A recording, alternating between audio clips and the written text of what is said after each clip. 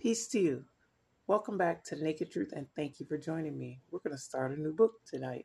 It's the book of Second Chronicles from what we call the Old Testament. I'm going to begin with chapter 1 and verse 1. If you want to read along with me, let's begin. Verse 1. Now Solomon the son of David was strengthened in his kingdom, and the Lord his God was with him and exalted him exceedingly.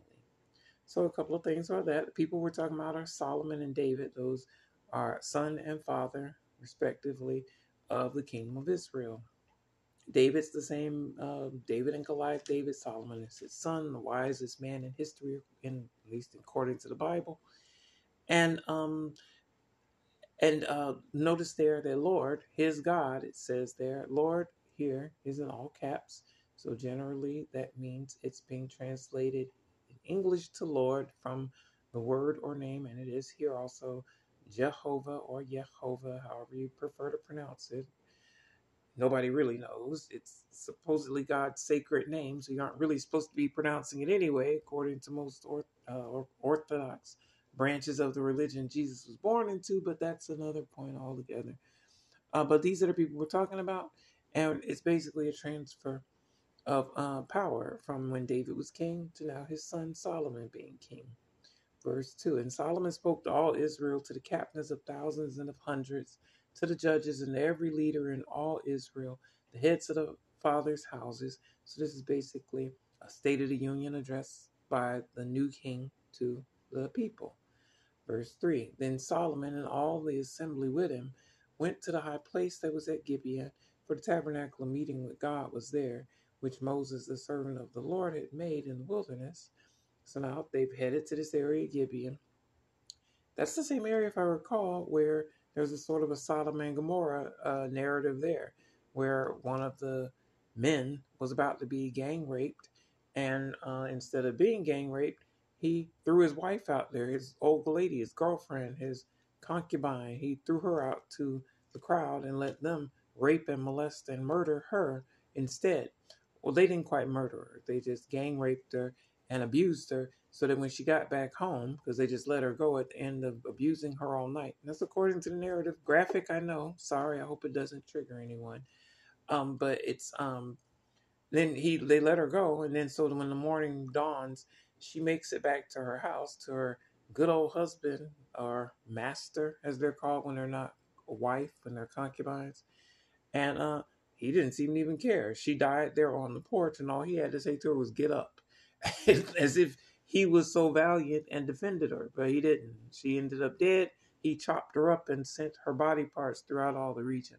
So that was a story just worse than Sodom and Gomorrah, at least from the details. And yet Sodom and Gomorrah gets all the headlines because pop culture attaches homosexuality to it and uses it as something to control and herd the people into a certain belief system, while they ignore the other parts of Sodom and Gomorrah, like the incest and the impregnating of a man with his two daughters.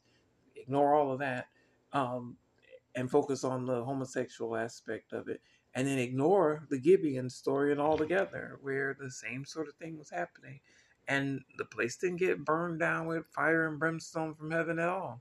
Instead, the people that took it into their own hands to avenge, I guess if you want to call it that, what happened to not the woman. They were offended at what happened to the man's property, his concubine, his woman. So they weren't really upset about her being abused. They were upset about the man's property, the woman, being mistreated and killed, basically, is the story in a nutshell. But we went through all that already. If you read with us before, you could look back on it. Just do a search for Gibeon if you want.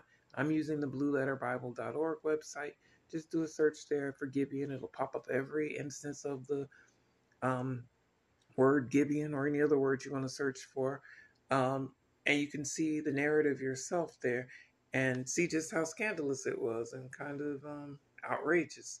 But that's what we're talking about here and who we're talking about. So, and the high place is what the place where people go up to in an effort to get closer to God. It seems to be the way they do it, but it's not dedicated when these high places to any one particular entity at all. In fact, it seems to be considered a great sin for the people to keep going up to those high places.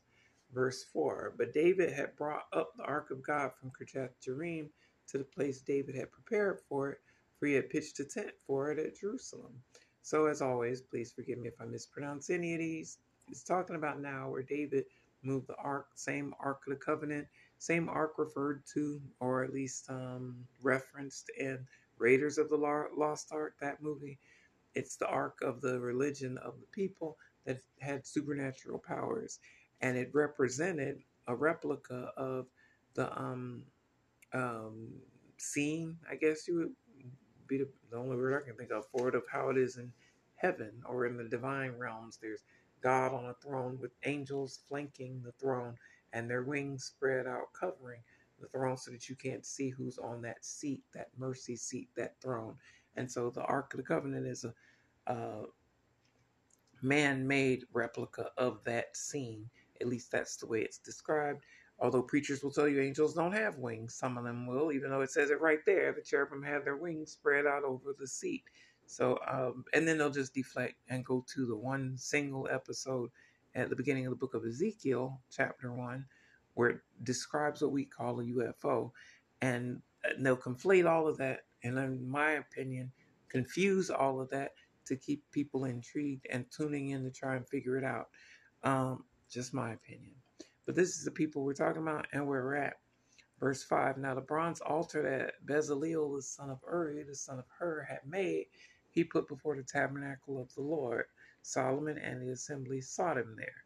So when it says they sought the Lord there, that's basically the same way you might go to church trying to get a response from God, get closer to God, figure out what it is God would have you do. It's the same way they would approach the Ark of the Covenant, and it was sort of coveted. It was protected. It was then eventually it was captured by enemy forces. But right now, it's still in possession of the Israelites. And they're talking, what's being described here is the new place of worship, the bronze altar, where people are going to make their sacrifices and inquire of God, because the first temple hadn't been built yet.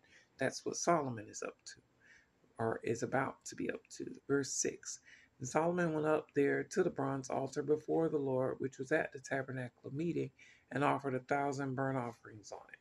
So when it says burnt offerings and 1,000 of them, it's talking about what we call barbecue in modern times. It's taking an animal, slaughtering it, and roasting it. In the For the religious sense, it was to atone for generally sins or to say thank you for help or whatever it was that it was being offered for. But what it was animal sacrifices, birds, cows, goats, many different things could be all offered there on the altar, and there was all sort of blood ceremonies that were going on, and they were said to be forever. And yet, preachers will tell you, no, it was done away with in the New Testament because Saul says so, because Paul says so, that all of those blood ordinances were done away with. But according to when we read them, they're supposed to be forever, just like the circumcision is supposed to be a covenant forever, and so many of the other things are supposed to be forever. And yet religion will say, no, you're not supposed to do that anymore, even though they also say it's the Lord who gave you the forever commandment to do it. So make sense of it how best you can. Verse 7, on that night, God appeared to Solomon and said to him, ask, what shall I give to you? So the way it's written, it makes it seem like because Solomon offered so many burnt sacrifices, so many burnt offerings, 1,000 burnt offerings, that's what impressed God to make God show up for him. At least that's the way it reads. But we know that's not necessarily the case, because before the religion of Judaism or Catholicism or even the tenets of Christianity arise in the Bible, we read about other people who weren't any of those religions at all. At least one person with the Balaam and Balak narrative, where he was able to get on-demand visits from who's described as God by killing just a few burnt animals, making a few animal sacrifices, and get an appearance from God on demand. Not once, not twice, but at least 3 different times. So it's not really necessary that all those animals have to die to get an appearance from God, if you're going to believe what it's written. But that's what Solomon did. And maybe it was so impressive. Maybe that's why God decided to show up for him and let him ask his heart's desire. Verse 8, and Solomon said to God, you've shown great mercy to David my father and have made me king in his place. So now Solomon is starts out what it is he wants with um, um, what kind of statement is that? I guess an acknowledgement of the fact that God has been present in David's life and shown him plenty of mercy, even though he's done things like adultery and murder and warmongering and lots of blood on his hands, so much so that he wasn't allowed to build the temple, even though he wanted to. That's why Solomon, his son, is the one to build it. And yet David is seen historically by religionists, by as a hero, as a biblical hero, which I guess he's introduced as that with the Goliath narrative, but his character changed once he got power. That power corrupts, as people say. Absolute power corrupts absolutely. He got absolute power, and it didn't take long to corrupt him. But he still looked at overall as one of the righteous kings in the Bible. So anyway, back to Solomon and him having a conversation with God, which, by the way, as we've been pointing out, contradicts what the gospel says. In the gospels, Jesus himself tells us uh, they've not heard God's voice at any time, nor seen his form yet. Again and again, we read in the Old Testament about people hearing from God, sitting and talking with God, eating with God, physically wrestling match with God, and beating God in a wrestling match. So, as always, believe what you want. They're articles of faith in my mind because I don't believe them. I believe it's written. I believe it because it's written that that's what what's written. But do I necessarily believe that's God Almighty being wrestling with a human and letting the human, not even letting, having the cheat to beat a human in a wrestling match? That doesn't make sense to me. But it is how it's written. So we're just reading what's written. Verse 9. Now, O Lord God, let your promise to David, my father, be established, for you've made me king over a people like the dust of the earth in multitude. So according to Solomon, they've already achieved that first promise that they were given way back when Abraham was told his, I'm paraphrasing, his descendants would be as the sand of the sea or the dust of the earth, and is basically the same thing. And apparently it's already happened because Solomon is praising God for making it already happen. So it's clear that it wasn't literally, it wasn't meant to be taken literally that Abraham's descendants, at least the way it reads, if you're going to believe this narrative in verse 9, that it was going to literally be as the sand of the sea, as in multiple trillions of grains of sand on the sea, probably even more than that, that there's going to be that many people descended from Abraham, but instead it's meant metaphorically that it'd be a multitude of people to descend from Abraham. And like I said, apparently that's already fulfilled because in Solomon's prayer here, his praise here, he's giving God thanks for making the people like the dust of the earth in multitude. So it's been achieved.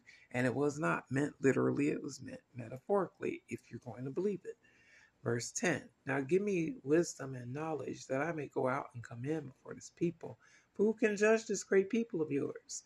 So Solomon has been granted his heart's desire, whatever he wants to ask for, like a genie almost, which is from another religion, by the way. That's the Islamic religion has genies in it, or jinn in it. Great movie, one of my favorite movies. Um, the Wishmaster, if you've ever seen it, and there's more than one of them. There's a series of them.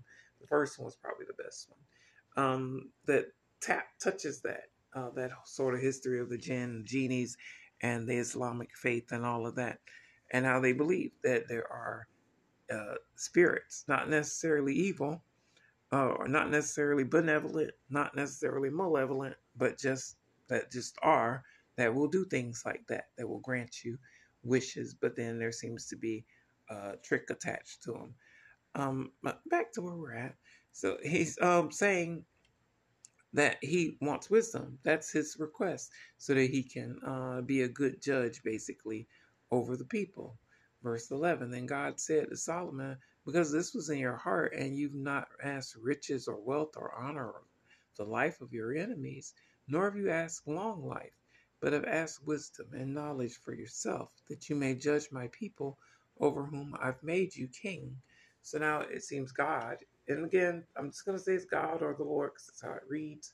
Whether I believe that's the case or not, we're just reading it. So God, it seems to be impressed with Solomon's request to not be selfishly asking for things for himself, but instead asking for wisdom that he be a good president, a good judge, a good leader of the people.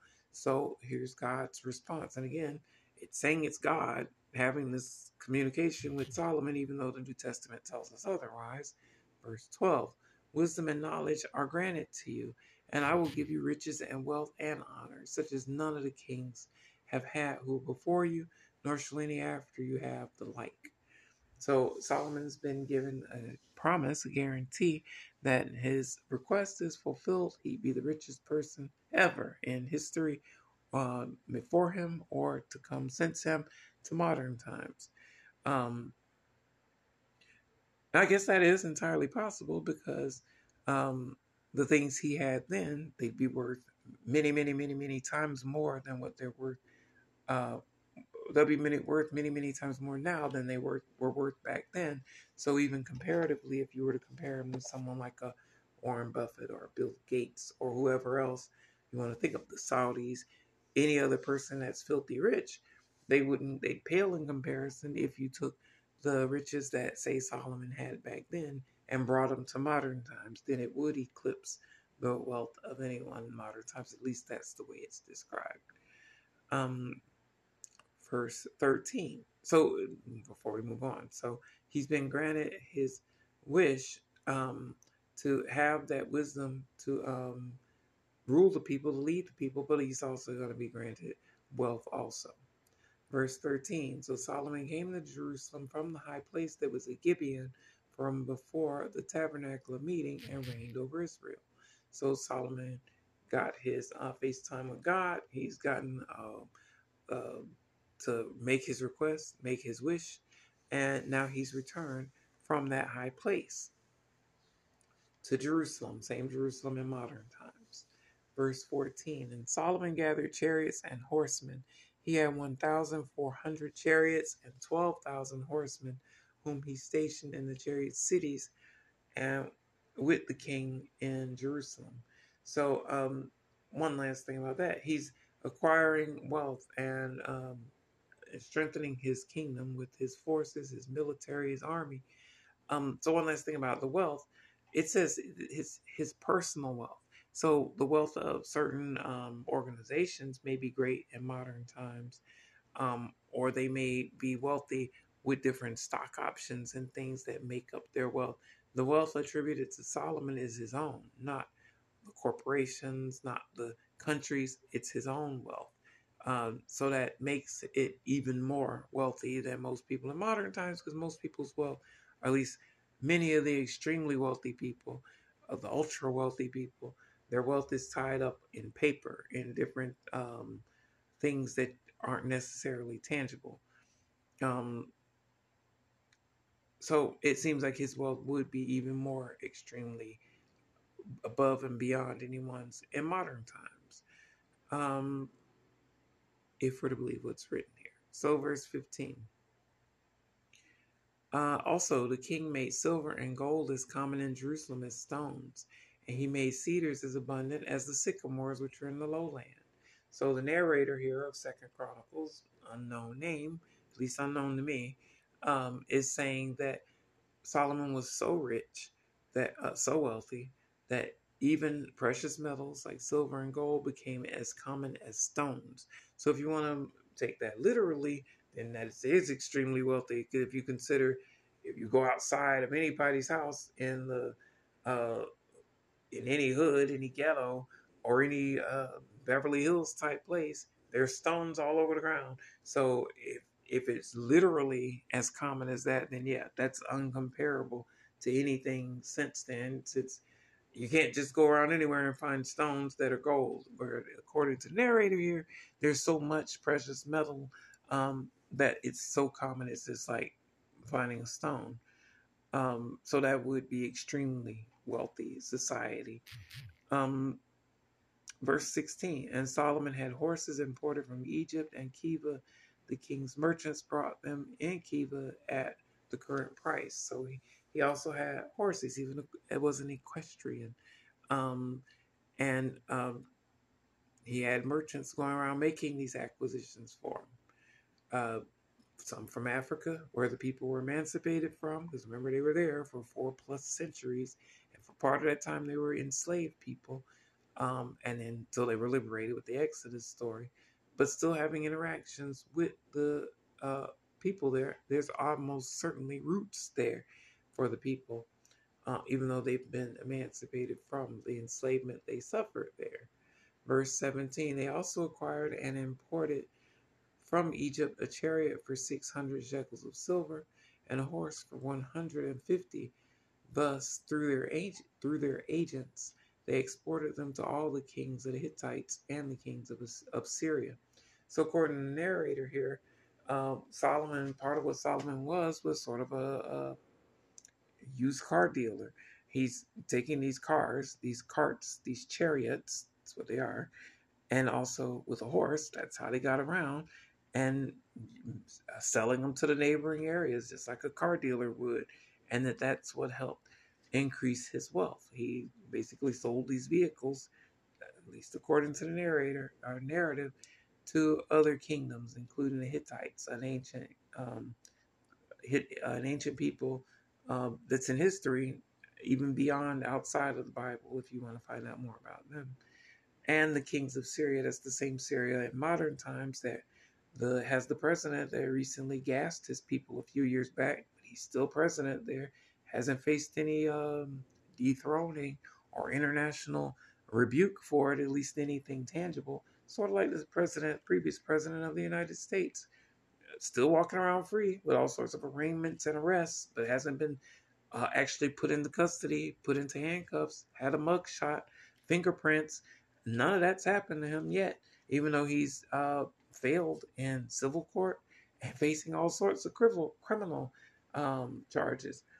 So I guess some things haven't changed when it comes to people who have money.